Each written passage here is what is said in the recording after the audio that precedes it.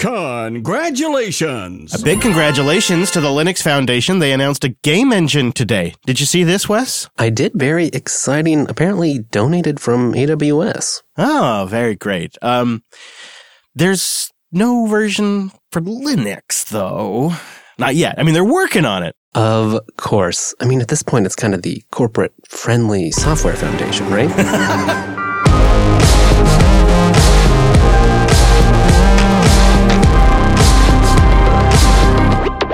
Oh, hey, friends, and welcome back to your weekly Linux talk show. My name is Chris. My name is Wes. Hello, Wes. Is that a cheesesteak you've got there? Unfortunately, none for you.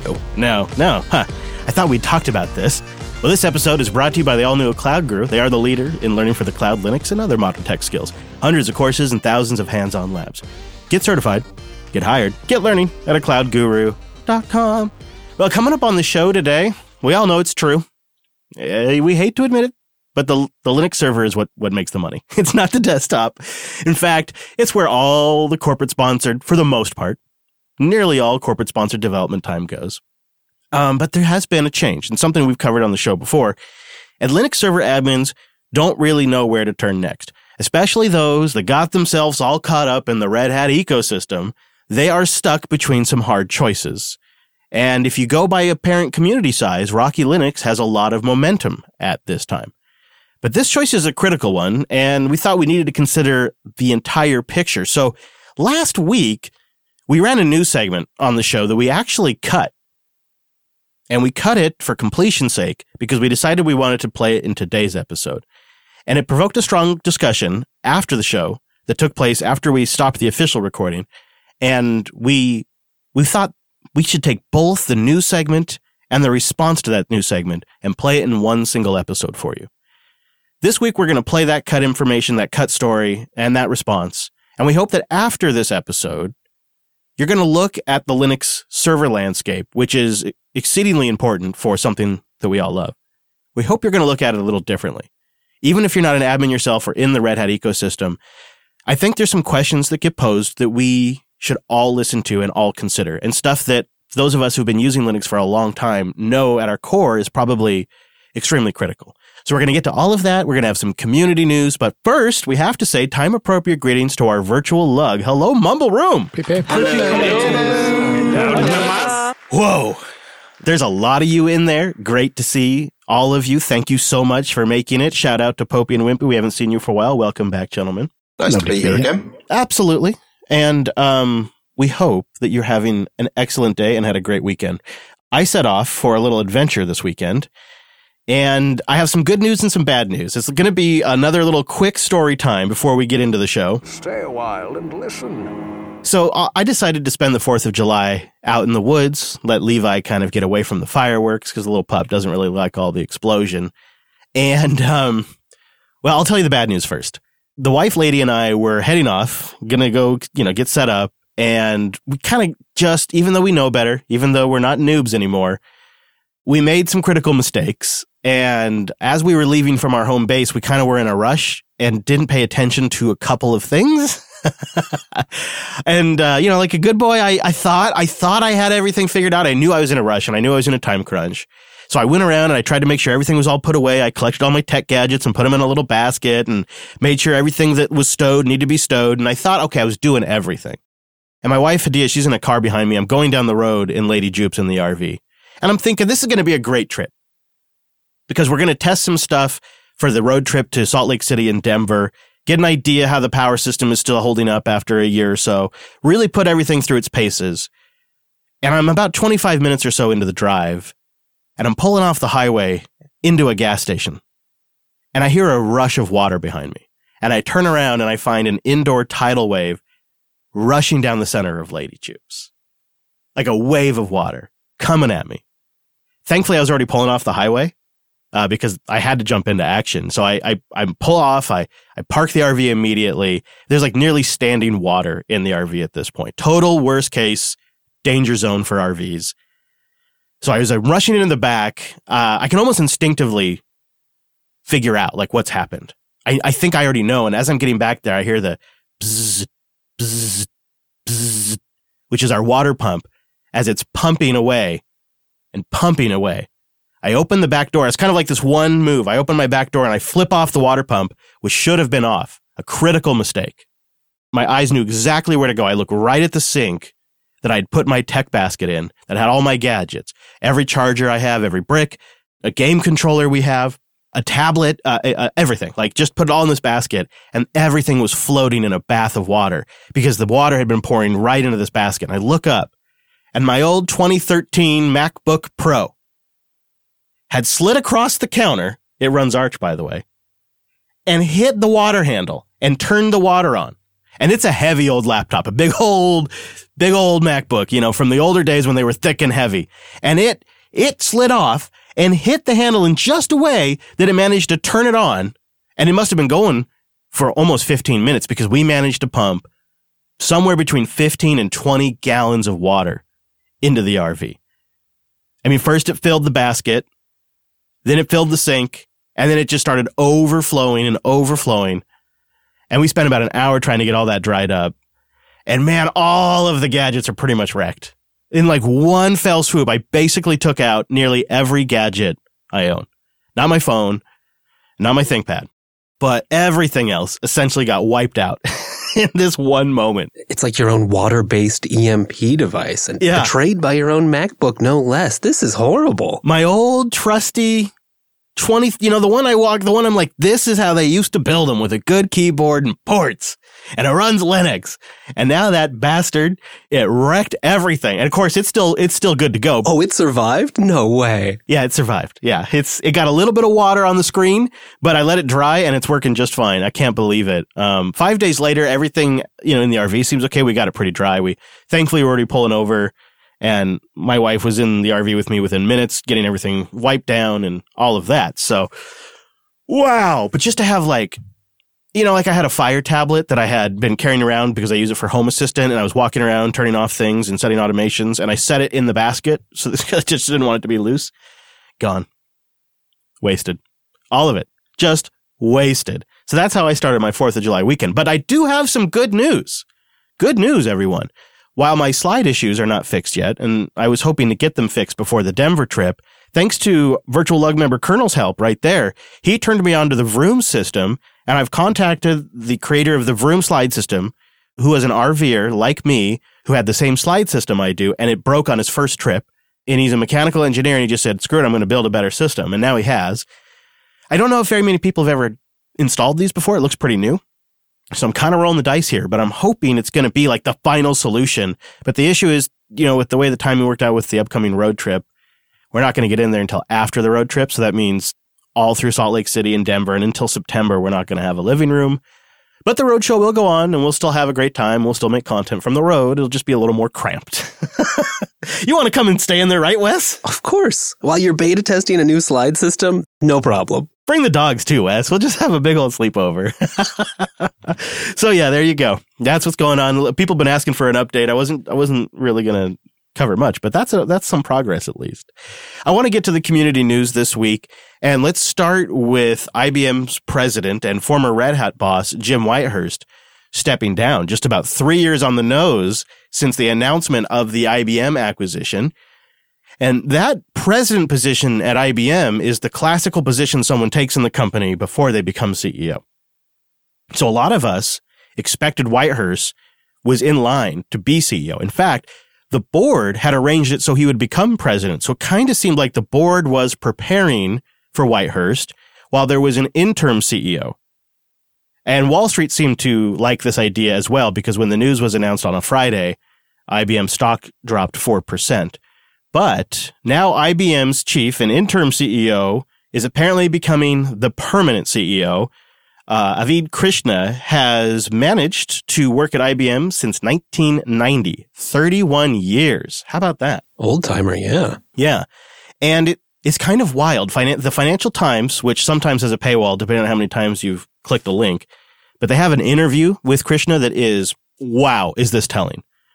He was going to be the transitional exec, but then it seems, by what this Financial Times interview has, we'll have a link to that, it seems like maybe he worked with the board to work Whitehurst out and become the new CEO. And there's some quotes in here that are remarkable. And the article says that IBM is now doubling down on IBM's current path under Krishna's leadership. Quote, this is Krishna, "He's done amazing for us, but he wasn't going to be here forever."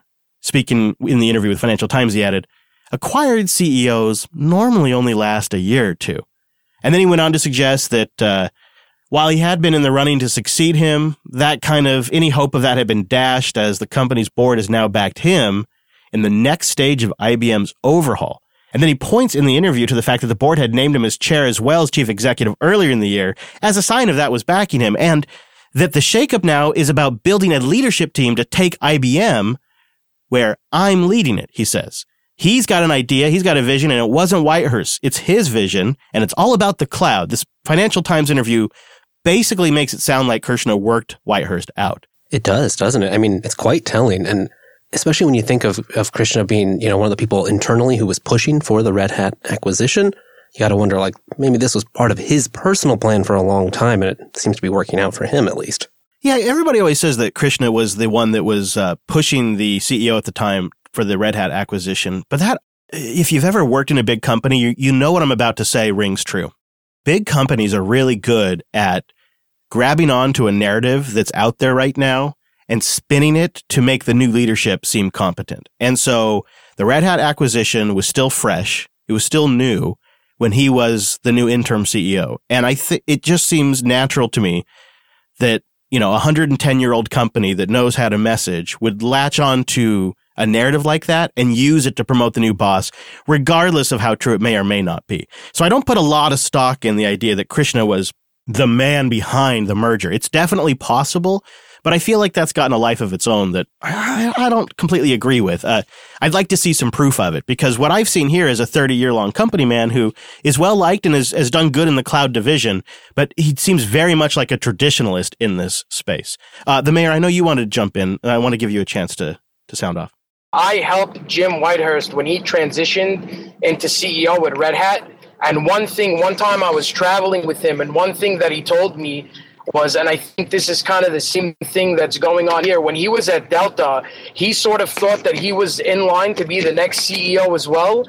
And then once it became abundantly clear that they weren't going to tap him for that, he was basically out. And he's a very ambitious guy, and he has his vision and he has his leadership style. And I think that he just doesn't want to, he doesn't want to be in any other position aside from the top. So I think that's pretty much what happened here exactly again. Yeah, and it's telling that it's 3 years on the nose, which kind of maybe suggests there was some deal in place, and when that had wrapped up and he wasn't going to get the job he wanted, he decided to leave. And I think that the mayor, thank you for that insight. If you don't know, because it was cut from last week's episode, but it'll be in this week's episode, the mayor is the community manager over at Alma Linux, and so he has some insight into this world. And when Jim was at Red Hat, after the acquisition, a lot of us in the community thought, okay, well, he's kind of like a firewall between a 110-year-old company and a young modern Red Hat that has to be super flexible. And I worry that with Whitehurst gone, that leadership firewall that defends the culture of Red Hat is also gone. And I think that the traditional model of IBM is not compatible with the innovative model that Red Hat has to use. And I grabbed a couple of clips of Whitehurst from a TED Talk, just a couple of short clips, we'll link the full talk, that really encapsulate what I'm talking about here. And this is a clip of Jim Whitehurst explaining the culture shock that he felt just a couple of weeks after he left Delta and switched to Red Hat. It was not like any other traditional large company he'd ever been at. I began to realize something significant was happening my second week on the job at Red Hat. I was in a meeting talking to the team about our strategy for an area called virtualization. For those of you who aren't in technology, virtualization was the thing everybody was talking about before they were talking about the cloud. And through this, I had the senior team and a bunch of the engineers kind of walking through our strategy and the what's and the whys of it. And about halfway through the meeting, one of the engineers, one of the most junior engineers, just took a pause and said, look, I know this is what we're doing, but this is absolutely the wrong direction. And he didn't stop there. He kept going and going and going about why we were wrong and how wrong we were. And I'm looking across the room, because this room had his boss and his boss's boss and his boss's boss's boss waiting for a reaction. And there was a reaction, I would call it a point and counterpoint, which is a very polite way to say we had a huge argument. But at the end of the meeting, everybody walked out like this was normal. Now, I'm 2 weeks out of being in a very traditional organization, and I have to tell you, I was sitting here thinking this is the most bizarre thing that I had ever seen. I would hazard at Delta, and frankly, most large organizations, and many of you know what I mean here, if a person to the CEO in front of their boss, their boss's boss, and their boss's boss's boss said what these people are doing is completely wrong, that person would have clearly been fired by the end of the day, and to be honest, maybe killed before the end of the meeting.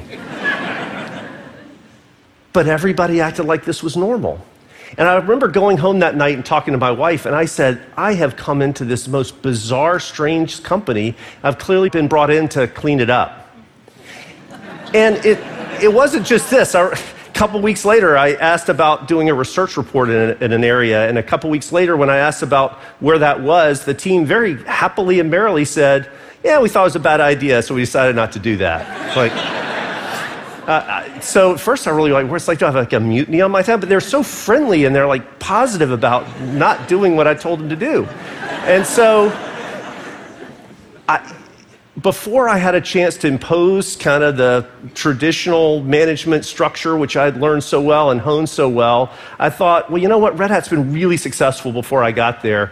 I at least need to step back and observe. And so my management consulting kicked in, and that's what I did. And I have to say, I felt a little bit, like an anthropologist, tossed into some odd ecosystem. And I really had to hold myself back from wanting to inject myself. And I have to say, the first few months at Red Hat were, I think it's fair to say, shocking. It was just so different than anything I'd ever been used to.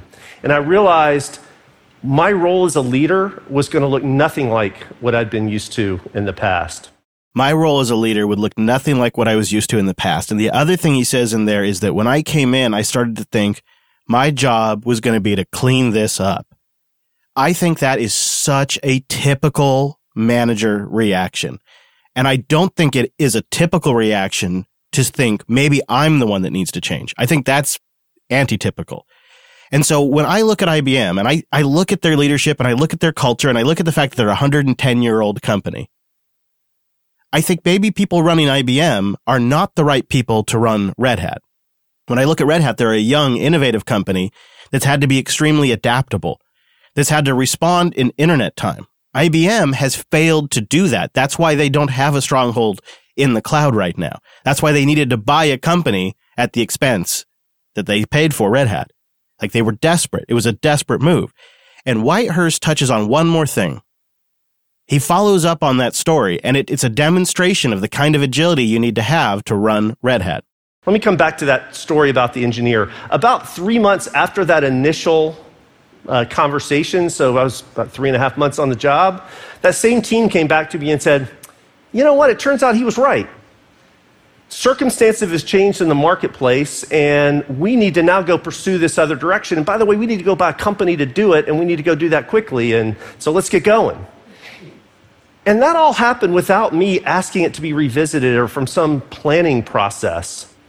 It just emerged as circumstances had changed, and so we needed to change direction. I think it's important that the people in that room, not a single one of them was apologetic or defensive. Right? They weren't like me. They had been there for a while. They recognized that in a volatile, more dynamic environment, when circumstances change, you have to be ready to change. So success isn't about having the best ideas or making all the right decisions. Success is making a lot of decisions, but being open and transparent and non-defensive enough to be willing to change those decisions when circumstances warrant. That's what's key. And I fear, although I have no guarantee, I have no way to actually know for sure, but I fear that perhaps IBM's leadership won't be up to that particular kind of leadership challenge. And if that's the case, it gives me concern long-term about what kind of impact that could have on Linux, and particularly some of the projects that Red Hat's involved in that are the harder bits of work on Linux.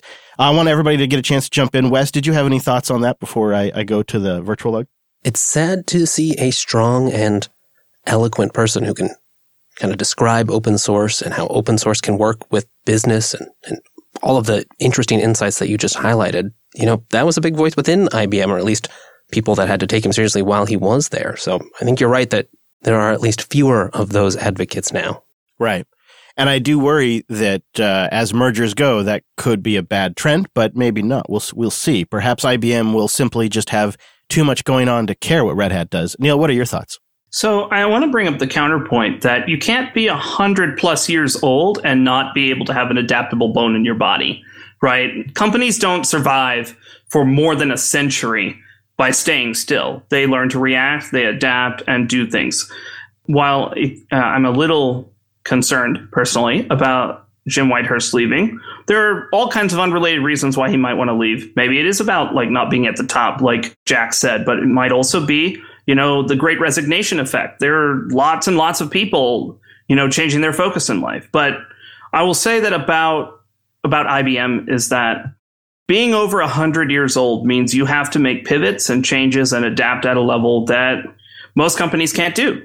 And I haven't met Arvind Krishna. I don't know anything about him, but I would imagine that being at IBM for 33 years, that means that he's seen IBM shift in major ways over the past 3 decades, from doing mainframes to personal computers to software as a services to business consulting to the cloud and managed services and all these sorts of things.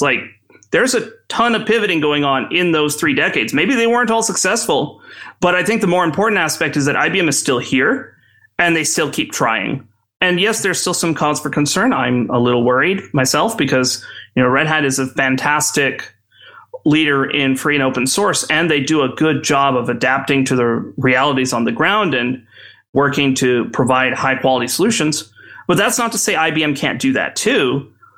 I think it's more of a question of whether Arvind, when he, as being the CEO of IBM, will actually learn from the Red Hat folks about how he should handle the Red Hat business unit. Because, like it or not, Red Hat is a business unit of IBM, semi-autonomous, and could run on its own. It has its own legal, has its own HR, has its own finance, has its own executives. IBM runs it somewhat independently, like a lot of the other business units. That's why they're business units. So I would be mildly concerned, but I'm also more of the wait and see camp, and we'll see. We'll see how it goes. IBM's been around for over a century. They've got to be doing something right. Yeah, I think that's pretty reasonable. It's a reasonable position, and it kind of makes me hopeful that they will let Red Hat be Red Hat and continue to do their thing, because I think the whole ecosystem thrives when we have really strong companies that are I think of Canonical in that group, and I think of SUSE in that group, and I think of Red Hat kind of in this class of companies that are doing some of the really hard work that has to get done to make Linux a contender. And we just want as many companies in that mix as possible, I think. And I hope that Red Hat can continue to do that.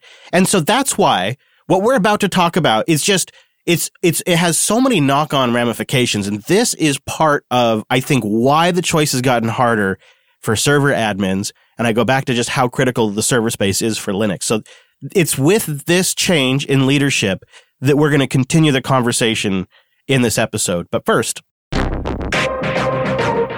Linode.com/unplugged. Go there to get $100 in credit for 60 days on your new account and support the show. Linode's also making our road trip possible for our team reunion. We're going to all get together in Denver. You're invited to Salt Lake City and Denver to meet up with us. Linode's going to be there in Denver. They're going to have a spot. They're going to be giving out some swag and perhaps some treats and goodies too. So if you're going to be in the Denver area, come out and say hi to Linode. They'll join us out there because they are helping make the trip possible, including some of the tech we'll be using that we'll be talking about in a little bit. I don't really actually, I don't know when yet, but I'm working on it. I'll tell you soon though, and we'll tell you how they made it possible. So go to meetup.com/Jupiter Broadcasting for that, and go to linode.com/unplugged to get the $100 in credit for your new account. We're hosting everything for JB 3.0 on Linode. I started using them almost 3 years ago now, personally, because everything for JB was on different providers and different infrastructure. And I wanted to set up something for myself, for like game servers and SSH and just like my own set of things. And I had seen Linode around forever, making community events like our team reunion possible. And so I knew that they were in the community events that were like actual real, true community events. Not just like events that are put on by like large corporations, but the whole range of ones where like it's just a small community, and Linode had a booth there. And there was an event I was at where like they were the one booth that was like really kind of taking the event seriously and had good stuff and making great conversation. Well, some of the other vendors weren't even staying at their booth. They were just like off snacking on barbecue. And I remembered thinking like, well, you know what? Linode's really putting effort into this. And they had a good looking booth and they had it down. And I thought, I'm going to try them out.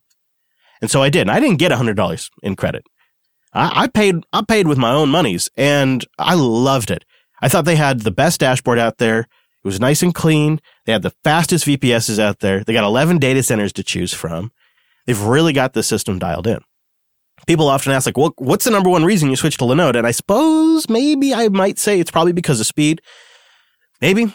But now that I've used it for a while, it's really because I trust running our production stuff on Linode. Like when it has been crazy hot here in the Pacific Northwest recently, I am really glad that the stuff that makes it possible for you guys to get our shows and all of the services that support the production of our shows, I'm really glad they're up on Linode. And you can get a system for like $5 a month, and they're 35 to 50% cheaper than the major cloud providers out there. And it was like 120 degrees recently in the studio garage. I had to shut down our NAS server. I just turned it off. I turned off the modem too. I mean, it was like 120 in there, right? Meanwhile, the Linode systems are sitting there in their perfectly temperature controlled data centers with their 40 gigabit connections, just humming right along. And like there's a lot of reasons. So go try out the $100 and see what you get. Play with it. Just experiment. Like I did originally. I was just curious. I wanted to try it out. But now you can do that with $100 for 60 days. That's great. And you can really put something up there and really bang on it and see what it can do. So go to linode.com/unplugged. Get that $100 for your new account, and you support the show. There are a lot of different options for hosting, but Linode does it all, and they do it better than everybody else, including their object storage, their interface, and their fantastic customer service. linode.com/unplugged.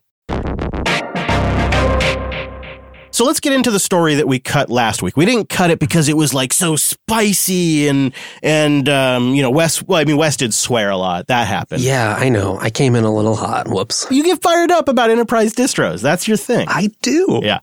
And we actually were just going to play it on the show as normal because we were just talking about Rocky Linux's 8.4 Goldmastered, and it was they hit their main release, and that was a good moment. We were happy for them and thought, let's get in the show. We'll have this, we'll document the moment they actually hit the release, because I felt for a long time that the long tail is what's really going to reveal if these enterprise distros are standing up. Like what I mean by that is it's like a 3 or 4 or 5 year game before you're going to have a really good sense which one of these is a RHEL replacement, right? This is the enterprise we're talking about. But we wanted to cut the segment anyways because we felt it was better in completion to play the segment itself and then the reaction we got a little bit after that we felt was like a really good, transparent conversation that was informative.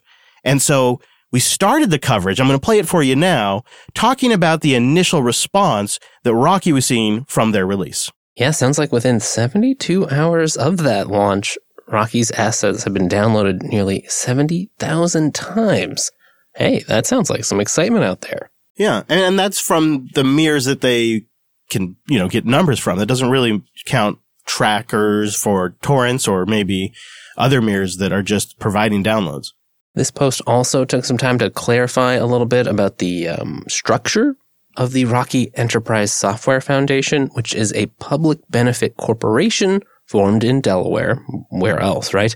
Backed by a board of advisors with access control policies that utilize the principle of least privilege and separation of duty, so that no action can be taken unilaterally, not even by the owner, Gregory Kurtzler. So sounds like there's some work here to try to say, look, yes, we're trying to do this above board. Here's how our structure is. You can decide if you like it. Yeah, and so there's 2 key bits of information in what you just told us there. Number 1, they're a public benefit corporation. Now, that's different than a charity, but it's notable. We'll come back to that. And number 2, they are clarifying that Greg is the legal owner of that foundation and of Rocky Linux. And so the way a public benefit corporation works is after you've spent the money on what the project is, the additional remaining revenue, the way I understand it, goes to pay out the staff, including the owner. That's just important to note because when we're looking at these different distributions, and there's going to be several of them, we need to understand how the entire structure around them works. How does the support model work? How does the public governance model work? And what is the revenue angle for each participant involved? And so we start now to get some insights into what maybe could be the revenue model. That doesn't mean that Rocky Linux isn't great and that it's not going to be a fantastic distribution, because don't you want the people involved to be living happy, well-off lives? I mean, if they create a well-loved product that is successful in the market, it seems fair that they should have a comfortable living from that. So I don't really have a problem with the structure, but I felt like we just didn't have a lot of clarity in the past around the structure. And now we do. And now I feel like all the cards are out there on the table. Well, now it matters, I think, how they actually communicate, right? We've got this little clarification here, but really what it comes down to is like, if you're asked to give money to this foundation, if you're trying to support things, is it still made clear to those in the future, right? That's a great point, too. And as long as we're all clear about it, I say more power to them, move forward. And I hope we continue to see this pattern of transparency. And I think we've also witnessed a bit of a tweak in the Rocky Linux's approach to community. They seem to be pretty passionate. I've heard from a couple of them who wanted to kind of allay some of my concerns, and they approached me with a very reasonable, friendly dialogue. And, we exchanged a bit of back and forth, and I had a good experience there. And so I like that they're taking those steps. But at the same time, we have to sit back and kind of watch and see how all commitments are met, how this thing plays out for a long time before any one particular winner is declared as the traditional CentOS replacement. Because really, the game is still afoot.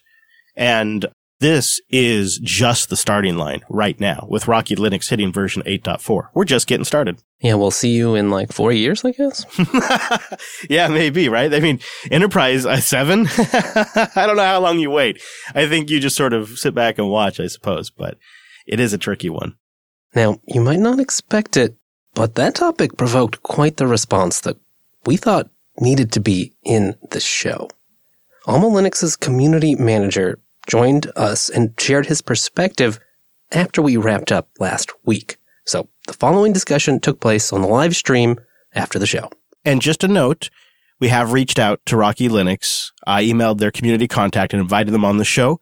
I haven't heard back from them yet, but that invite does remain open. I think that it's kind of important to note that the situation there seems a little bit problematic, because you're not any better off than when Red Hat owned CentOS, right? I mean, it's still owned by one entity, by one person, and they can decide to do whatever they want to do with it. Now, they can say that, yes, we have a board of advisors. By the way, advisors are not directors. So it doesn't mean that they really have any particular say in what happens.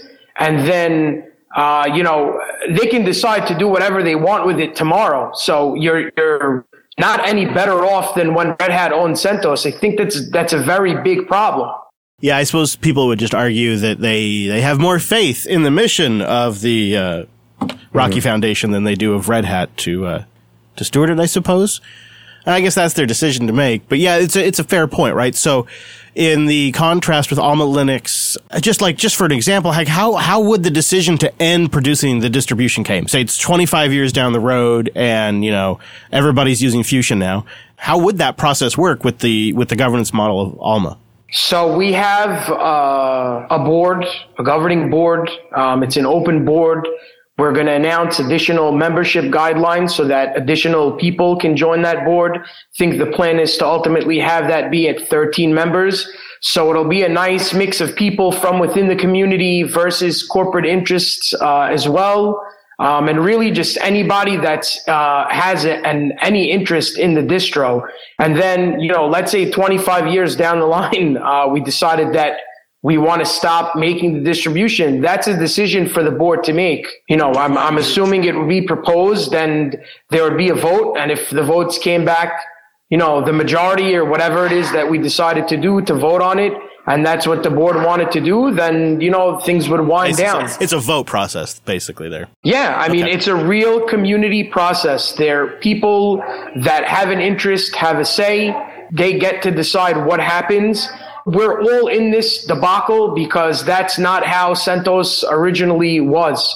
Or not originally, well, once Red Hat took over, that's not how it was. There was one party that held all the keys, and that's not really changing at all with Rocky's governance model. So some people might say, I think it's great that they're trying to make money off it and that this is the way they set it up. But I just think that, as a community, we need to look a little bit more broadly and think about what we value. And to me, at least, that comes back to community ownership, stakeholder ownership. The community gets to drive and decide what the future is. That's really a very, very important point that I think many people may not realize yet, and they may be, purposely turning a blind eye. As you touched on there, isn't it doesn't the composition of that kind of matter? I could imagine a version where the corporate interests were dominating that if they had the voting control, say. I can kind of speak a little bit about this because the OpenSUSE project is structured similarly. Though it is, of course, owned by SUSE and not legally separate, blah, blah, blah, blah, blah. The board is actually set up in such a way that it is not possible for a single corporate entity to have majority membership in the board.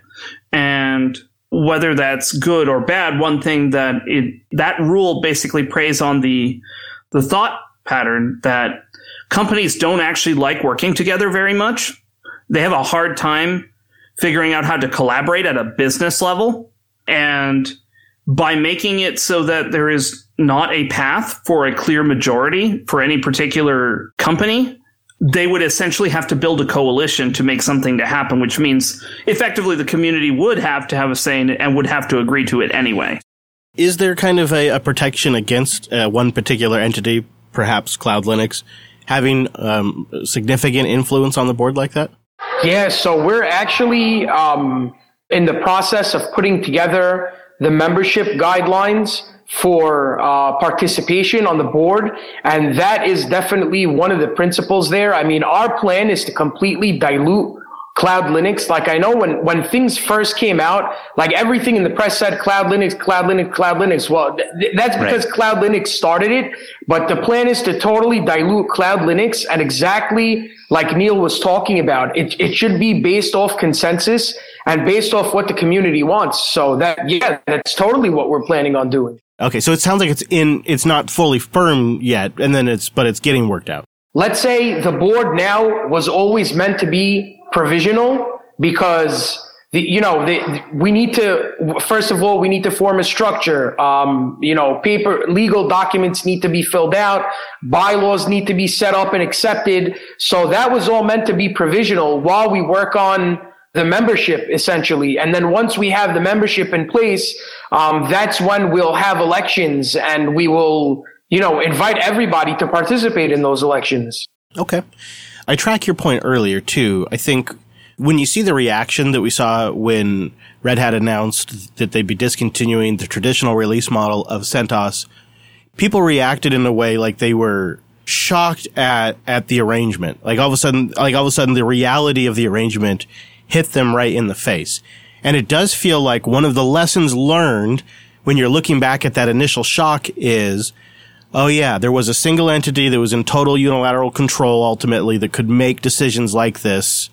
And if we are going to move to something else, and I think that's why a lot of people looked at something like Debian, even though it's a significantly big transition, I think people looked at Debian and said that's a governance model that perhaps insulates from these kinds of surprises. And I think so. Your point that you're making is, if you're going to move to another system besides CentOS, and you're looking for CentOS-like compatibility, the governance model is something you need to consider because that was what ultimately bit everyone in the butt originally. And if people are able to look at the board structure and see that while Cloud Linux is involved, they don't necessarily control things, that I think could be a really big deal. But you're right in the sense that you have to make people aware that it's something they even need to consider, because right now, what Rocky Linux has, I think, going for it in a pretty powerful way is this narrative about one of the original co-founders. And because an original co-founder of this original idea is involved, that makes Rocky Linux significant. Now, I can't really throw shade on them for leveraging a positive spin, a narrative that they've been given. Like they've been given a gift in that regard and they're using it. And I can't really give them a hard time for it because that's, probably what anybody would do. Yeah, exactly. Well, I don't think we should give way to any spin because I think the truth is the truth. And I don't want to get into that right now, but there's certainly been a lot of spin, which I don't want to. That's not what I'm about. I'm about building bridges and about doing the right thing. And I think that for anyone that cares about free and open source software and cares about the community, look, I get it. I understand. People want free RHEL, right? That's what people want. And that's why everyone was up in arms, because people like RHEL and people want RHEL to be free. But I think if you really care about community and you really care about free and open source software and you really care about this movement that, took close to 2 decades to build to get to where we've gotten, I think you need to really take a solid look at what are the leadership structures, what are the ownership structures, and, ask yourself, what does that really mean to me? If you're all about just getting free software and just taking it and running with it and doing what you want to do with it, then I hear that argument too. But I think if you really care about things, you need to take a deeper look and really ask yourself what values you stand for and what this all means to you, and then make a decision. Yeah, and this is something that has, bothered me a lot about this whole CentOS conversation as well, right? So I work in Fedora, and I work in OpenSUSE, and I work in CentOS, and all three of those are owned by corporate entities that don't really have formal legal separation, and, everything is just like a promise, more or less, right? I work under that structure as it is today. In general, I am fairly comfortable with that because if you understand the dynamics of what's going on in a particular, in the developer side of the community, then it tends to be fine. So in Fedora, we don't really have those conversations anymore about Fedora being, its governance being problematic or whatnot, because it's clearly not. It's clearly been fine for almost, 18 years now. It's not an issue anymore. For CentOS, the thing with them is throughout most of its history, and I don't want to name specific examples, but throughout most of its history, it has had a very troubled governance, even before Red Hat.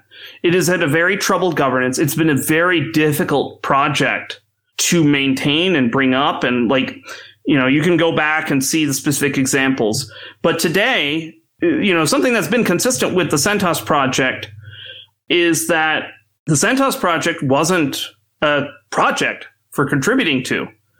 When Lance Davis created the project with the others, including, Greg, they made it really to be a platform that they would consume to bootstrap Chaos Linux.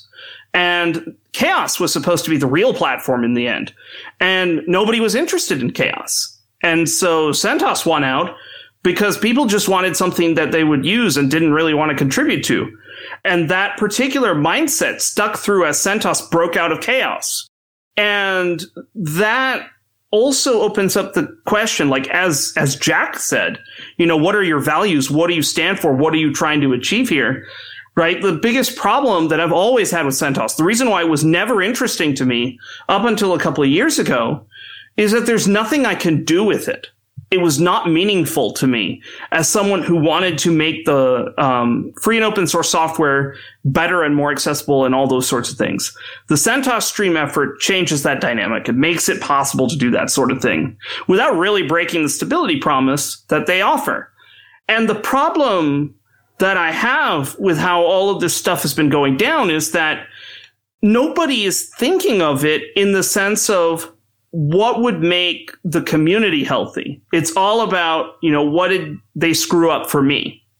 Because it is not sustainable to have one and maybe half a person building an entire distribution by themselves for everyone to consume and then complain about when something isn't exactly right or whatever.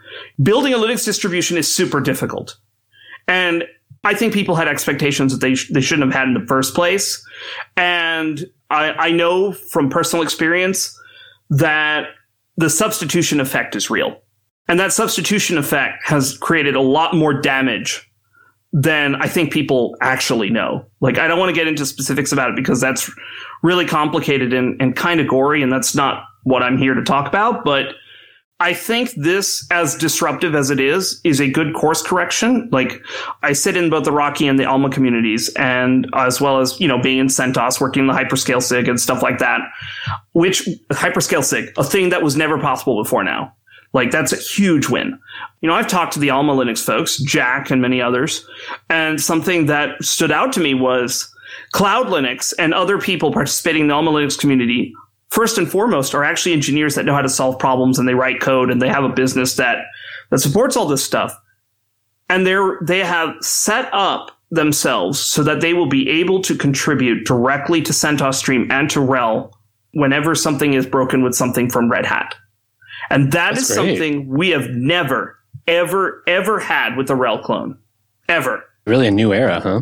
Guys, that's a driving principle for us, that everyone should know that. I think that there is a ton of good that can be done now that could not be done before. And I think that we're not only looking to benefit from, the downstream portion of the relationship, but we really solidly feel, and Neil has seen this and he's spoken to people about it, that needs to be a driving force about what a good CentOS replacement distribution needs to become in order for the community to maintain its health. And I think that that's one of our guiding principles. I hadn't really considered the fact that your role could be a significant contribution to what ultimately will land in RHEL, and by doing so, you'll be able to solve problems for not just yourselves, but other RHEL users. And because the way the CentOS Stream model now works is people can now make an impact at that point that'll ultimately end up in RHEL. And that being open like that, I think, is the aspect of this transition to CentOS Stream that the community hasn't realized yet. Like, I think until we've moved past like December 31st or whatever the end date is, I think the community just won't wrap its head around the fundamental shift that's happened here. And so, Jack, this is my analysis, if you will.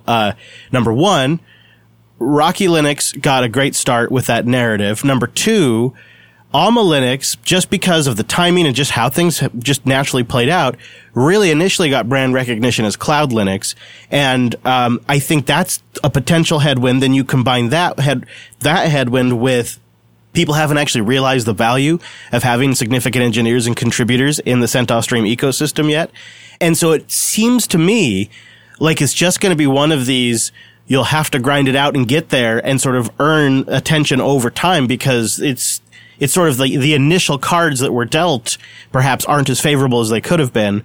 But ultimately, when you look at the entire picture, it seems clear, I think, what will draw people to Alma Linux. But it seems like it's going to take a little bit for people to appreciate all the value. You're definitely true in a certain sense.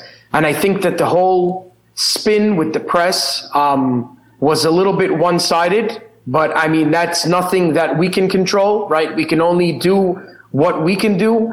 And, I think on the other end of the spectrum, we certainly have a great narrative as well. I mean, like, we have core team members that have been rebuilding RHEL for almost 15 years. Like, that's pretty significant. We have a ton of experience. Like, we were able to rebuild 8.4 in like 3.5 days. That's phenomenal, and I think that's one element that was also missing from the narrative overall. And, I'm very comfortable with us having to earn our keep. I think, we're not trying to rest on our laurels. We're not trying to spin anything. We're not trying to, have people trust us blindly. None of that. I think we're here to work, and the best thing we can do is continue doing that good work, continue being members of the community, continue building for the community, and just earn people's trust and build bridges. That's what we're all about. I think now CentOS has earned its name more than it ever has before. It is the community enterprise operating system because the community has the ability to contribute, develop, and deliver an enterprise Linux platform.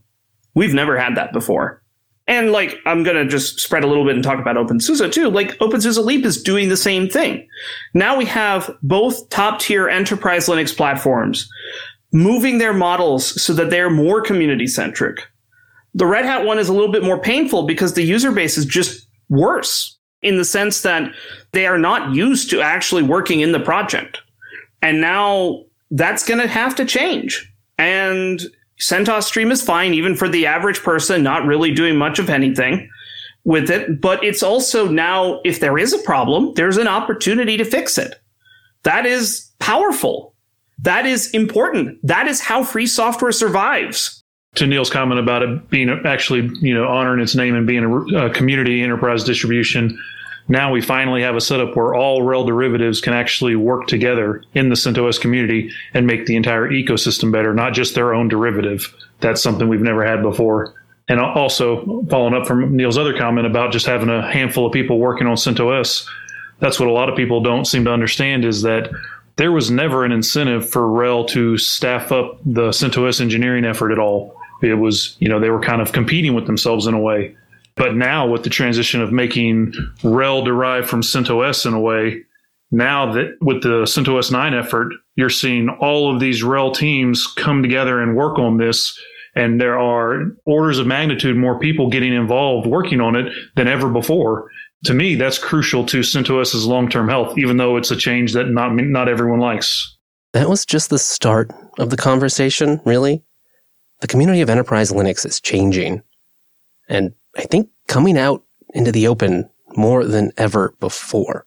We hope Greg or anyone from Rocky Linux will take us up on our invitation and join us on an episode to chat about this more. Linux.entropy.works. Use promo code LUP13 and save 15%. I'm so excited to have Entropy as a sponsor for Linux Unplugged because I always say shop local in the Linux community when you can. And Entropy is a development shop that puts desktop Linux first. They're an industry-leading mobile and web development studio based in the UK with global clients including Mars Wrigley, Walmart, Mediacom, the Financial Times. I mean, they're just trusted by the biggest names in media and content. But it's not all about those big global corporates either. Entropy loves working with smaller businesses and startups to realize some truly outstanding mobile desktop and web applications. They can do it all. And yeah, they run it all on Linux and open source. They're a team of distro hoppers and Linux hardware nerds. Everything they do goes back to love for the Linux community. Some of their key tooling includes Ruby on Rails for web development and Flutter for mobile and desktop. Yeah, that includes Linux desktop. They've pioneered some of the most complex Flutter apps ever built, and they're shipping globally. They've integrated machine learning and image recognition at the back end of these Flutter apps. They really know their stuff, and I think they're pretty excited about where this all is going. With Flutter, Entropy rapidly builds apps for iOS, for Android, and for the desktop platforms like Windows and macOS, and of course, the Linux desktop. And they can do it in no time. In fact, they're already one of the global leaders in Flutter development with dozens of deployments in the last year alone. So, if you're thinking of taking the plunge into Flutter for Linux, maybe for Linux desktop or for the other platforms, or if you're a small or large business that just want to get into the game with an outstanding app on any number of platforms, Entropy is always ready for a chat. They love to discuss your ideas and they'll just share their opinions with you, even if that doesn't necessarily develop into a project. Just get in touch and chat mobile, Flutter, or even ask them about their latest favorite distro. They love all that stuff. So to get started, Entropy is offering listeners of Linux Unplugged 15% off their first project. A mobile app, a web app, or build a Linux app, anything. You'll get 15% off. Use the promo code LUP13. Just head to linux.entropy.works. Fill out the contact form, use promo code LUP13, and they'll get in touch. And there's never any pressure. They're always happy to just discuss your project, chat about Linux, or maybe even chat about your favorite Linux podcast. That's linux.entropy.works, promo code LUP13, and a big thank you to Entropy for coming on here, being part of the community, and helping us all shop locally for our app development. linux.entropy.works, promo code LUP13. Well, speaking of Flutter, we've had some feedback. Mr. Light Fixture wrote back in, "Hello, Chris and Wes. My initial response to Flutter as a whole had kind of been, oh great, another one of these. But as time goes on, I'm warming up to the idea of a ubiquitous, cross-platform toolkit for designing apps that isn't dependent on the browser. Because, yeah, definitely better than Electron and that whole mess. My first time hearing about Fuchsia, I was skeptical. The discourse at the time was about replacing Linux as a new developer darling.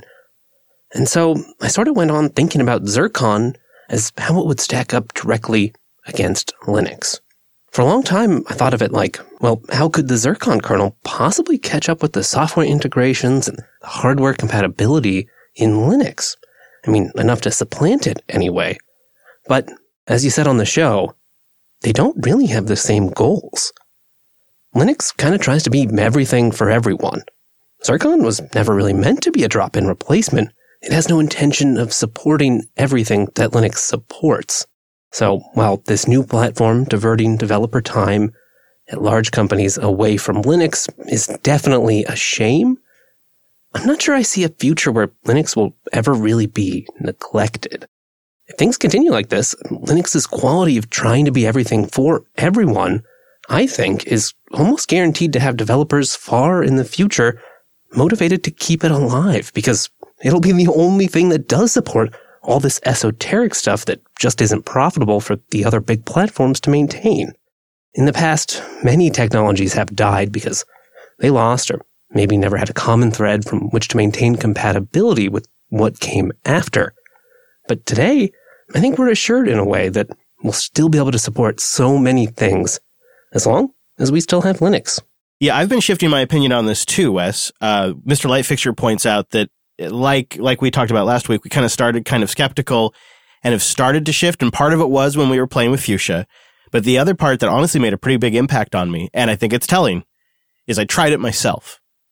And I think that probably had trying Flutter and building a stupid little Hello World app made me realize, oh man, if people had access to this, we could actually get some pretty good, pretty quick applications that weren't all Electron. And that, I think, is like the underlying thing that was really motivating me. And I don't actually still feel like Flutter is a perfect solution because some of the things that it relies on are getting a little long in the tooth. However, that seems like a solvable problem to me. And the fact that you have Google and Canonical behind it, it makes me reflect on that conversation we had with the Lutris developer. And you recall he said, for a little while, it was like Canonical was really leading with the Linux desktop. And so you just kind of followed what they did when Unity was kind of at its peak and developers didn't really know how to come into Linux. But I remember I'd have these conversations with Mike from Coder Radio too.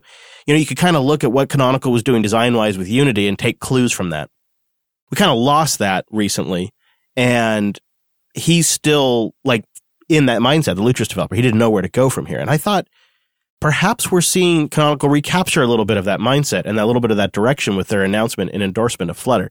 And then when I was talking with Entropy about the applications they've been building in Flutter, I started to realize like they're actually like building custom apps for businesses that want to like to have some data workload or something. Like maybe it might be, in this case, it was machine learning and image recognition. And they want to be able to run it on Mac, Windows, and Linux because they have all three in their environment.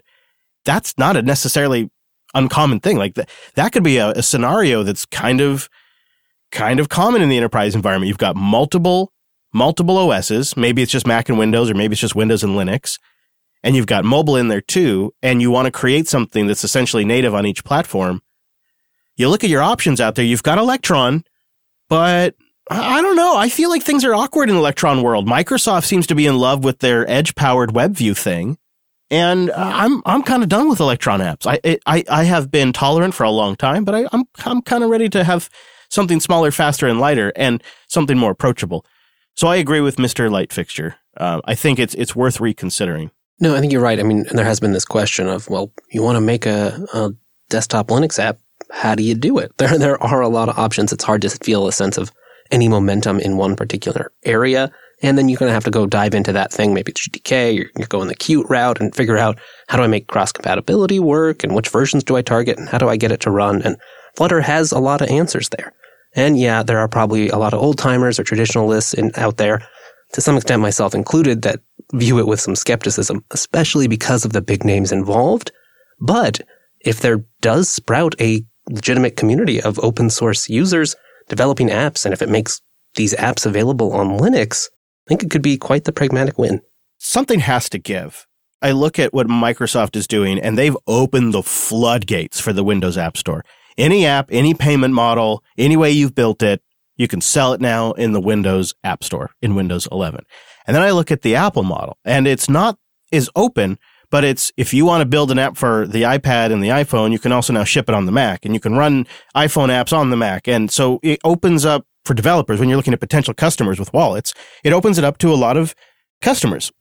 I don't really see anything that really enables that for Linux right now without some sort of enabling technology like Flutter. I'm curious, Wimpy, if you have thoughts. Maybe I'm way off on this topic. Yeah, obviously I was involved in the early sort of stages of Canonical working with Google on Flutter. And a lot of what you're saying is obviously very true. Flutter is the fastest growing developer platform right now. And it provides an opportunity to deliver a developer experience on the Linux desktop that has a lot of developer traction behind it and a lot of interest. And I think it will become what Electron has become. You know, Electron has been a great equalizer. I mean, you were just saying that, you know, you're over Electron, but because of Electron, we have a lot of applications on Linux that we wouldn't have had were it not for that cross-platform compatibility that it provides, even though it requires some sort of heavy lifting. You know, even things like Steam are based on Ceph for all of the UI, which is the forerunner to Electron, and Spotify uses Ceph as well. And love it or hate it, you know, big brand apps like, you know, Slack and what have you, and Discord have enabled computing parity on the desktop that we've not had for a long, long time. And I think Flutter will be the extension of that, because there are so many large organizations building their apps in Flutter now, and they can build their apps in Flutter for mobile and desktop and web. And I think Linux will continue to see fair treatment as a result. We have seen more games when game engines support multiple platforms, and we've seen more apps as Electron has come around. But Poppy, I'm curious if you think maybe we're trading one evil master for another, because it's always possible that Microsoft whips Electron into shape with their Edge rendering engine, and maybe they'd be a better overlord than Google is with Flutter. I think it's not unreasonable to hedge our bets and diversify a little bit. You know, we have toolkits ourselves. You know, we've got GTK, we've got Qt, we've got others to develop our own things. And yeah, I don't think it's unreasonable to welcome these other, as you say, corporate overlords at arm's length at all, and make it possible for developers. Like Martin said, these technologies are popular, insanely popular. And I think it's rather blinkered not to open the door to have those technologies enabled on the Linux desktop, because if we don't, then we will continue to be an also-ran, and we will continue to have no killer apps for the desktop, because right now we don't have any, and we don't have a robust professional toolkits to enable people to develop them, in my mind. And I don't think it's going to take away from a native GTK application, if you will, or a Qt application, because the developer that's going to choose Flutter or Electron likely was never going to choose those other toolkits simply because of the requirements of the application. Maybe. That's, I mean, without speaking to each developer. Yeah. I mean, you can certainly surmise that. It's not an unreasonable and outrageous accusation to make that someone probably would choose a technology that's backed by a very large company with a lot of comprehensive developer documentation and mindshare and developer advocates over something that's been around for 20 years and keeps changing and is not well documented, and there isn't a huge community. And by the word huge, I mean different from the size of the Linux community, like much larger.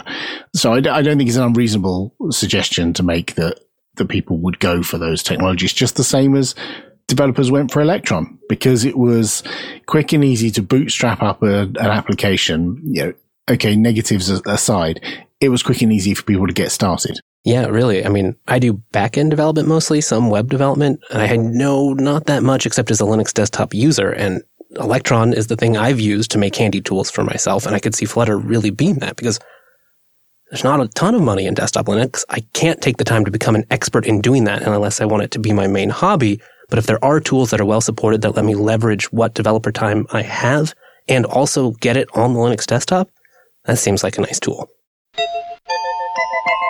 We want to get your emails, your feedback. Let us know what you think on any topic or what you'd like us to cover. linuxunplugged.com/contact. Last week you asked us about Landlock, and we responded, and that coverage is in this week's Linux Action News, along with our thoughts on the situation around Audacity and several other stories in the world of Linux this week at linuxactionnews.com. So really in this, I just wanted to say, just the basics. We'd love to hear from you at our contact page. We have the Telegram group where the conversation's going all the time, jupiterbroadcasting.com/telegram. And last but not least, the Luplug. I popped in there for a little bit last Sunday as I was out for a walk. We had a great conversation in there, and the Luplug goes every single Sunday at noon Pacific. We have it on the calendar that gets converted to your local time at jupiterbroadcasting.com/calendar. And if you'd like to join our Mumble Room and get in the conversation as they're happening, we have information for our Mumble Room at linuxunplugged.com/mumble. The show's live on Tuesdays at noon Pacific, and that's also at jupiterbroadcasting.com/calendar to get converted in your local time. Well, earlier Neil mentioned the CentOS special interest group for hyperscalers, and we wanted to follow up on that a bit here in the pick section. Davida Kavelka of Facebook presented at this year's CentOS Dojo at FOSDEM, all about this SIG's efforts, why it's being founded, and why Facebook wanted to get involved. CentOS runs everywhere at Facebook. It runs on all hosts and all the containers. 75% of the fleet as of yesterday morning is currently running on CentOS Stream 8. The rest is running on Cent 7 and is in the course of getting updated. We use CentOS as a stable base. And then for components that we want to track more quickly, we take backports and we update them as needed. So for example, we do a lot of work internally with systemd. So for systemd, we will have an internal backward that we maintain that tracks systemd master and that we deploy. We also use things like Epel to get access to packages from Fedora, and we contribute to Epel when needed. We don't run the RHEL kernel. We run the upstream kernel from Linus with an internal configuration for our hardware, and our kernel folks try to contribute to the upstream kernel directly as much as possible. That's a lot of CentOS servers running at Facebook. And so we put this in the pick this week to just kind of keep this episode on a theme, because now it's beginning to look like there's something to at least keep an eye on, maybe grab an ISO soon.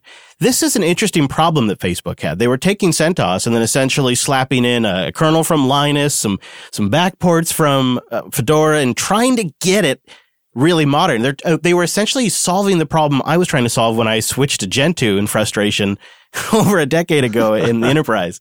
It's funny, it hasn't really been solved yet.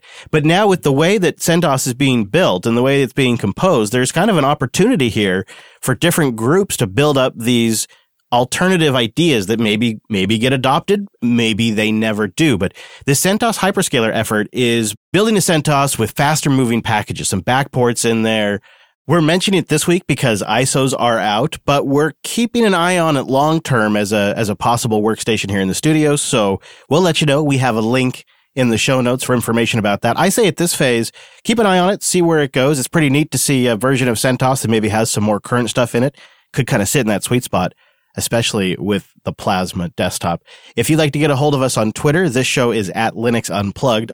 The whole network is on Twitter at Jupiter Signal, and the entire network is at jupiterbroadcasting.com. We got a website now, Wes. Brand new. Fancy. I think there might even be SSL. Oh, gosh. I don't know about that. I think it's just a fad, so I didn't bother.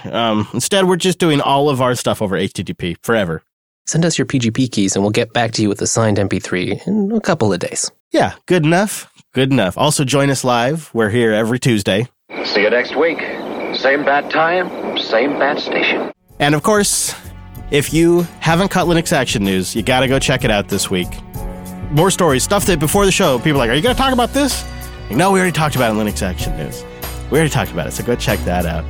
Links to everything we talked about today over at linuxunplugged.com/413, including our Mumble Room, our contact page, our subscriptions if you want to get in your podcast catcher of choice. All of that's over there at the Linux Unplugged website. Another website. You know, they're just cropping up everywhere.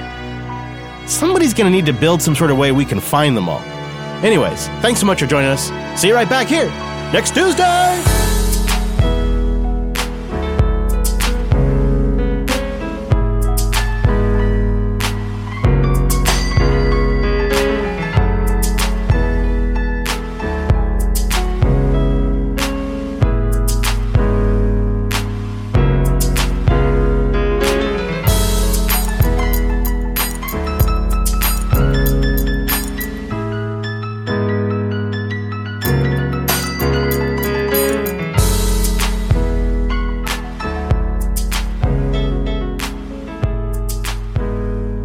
ShavyTitles.com. Let's go boat. Let's pick a title for this thing.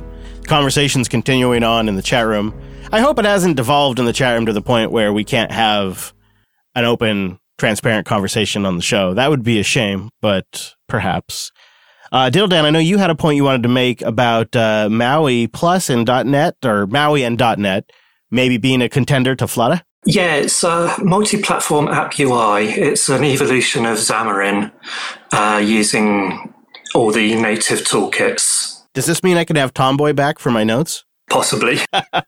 I missed the some of those .NET applications. What was it? What was the Banshee. one called? Banshee, yes. Banshee was a great music player. Even today, I pulled it out, with just a week or two ago because I got the nostalgia goggles, and it is still, I think, the best jukebox that I've ever used. Yeah, I loved it. I actually was so happy with a lot of those early .NET apps, and I never really quite agreed with all the mono hate, but I did understand the uncomfortable position. And with all of the IP crap that was going on back then, 'cause you got to remember that stuff was really in the air back then. I understand why it went down the way it did. And it makes me wonder if there isn't just some built-in resistance to Maui and just .NET apps in general still on Linux. Well, at least with Maui, the main complaint people have is that it steals the name from another toolkit that already exists. Right, right. Yeah, there's that too. There's a lot of names out there. It's hard. They could have picked a better name. It's not like they don't have an army of lawyers to figure this stuff out. Right. And a search engine to just do a kind of a quick check. Right. It's before Microsoft announced it being called Maui, the original Maui from the KDE project was the top result. And now it is not. Yeah. I know how they feel. There's a group out there that have stolen my name and they know who they are. And I'm still salty about it.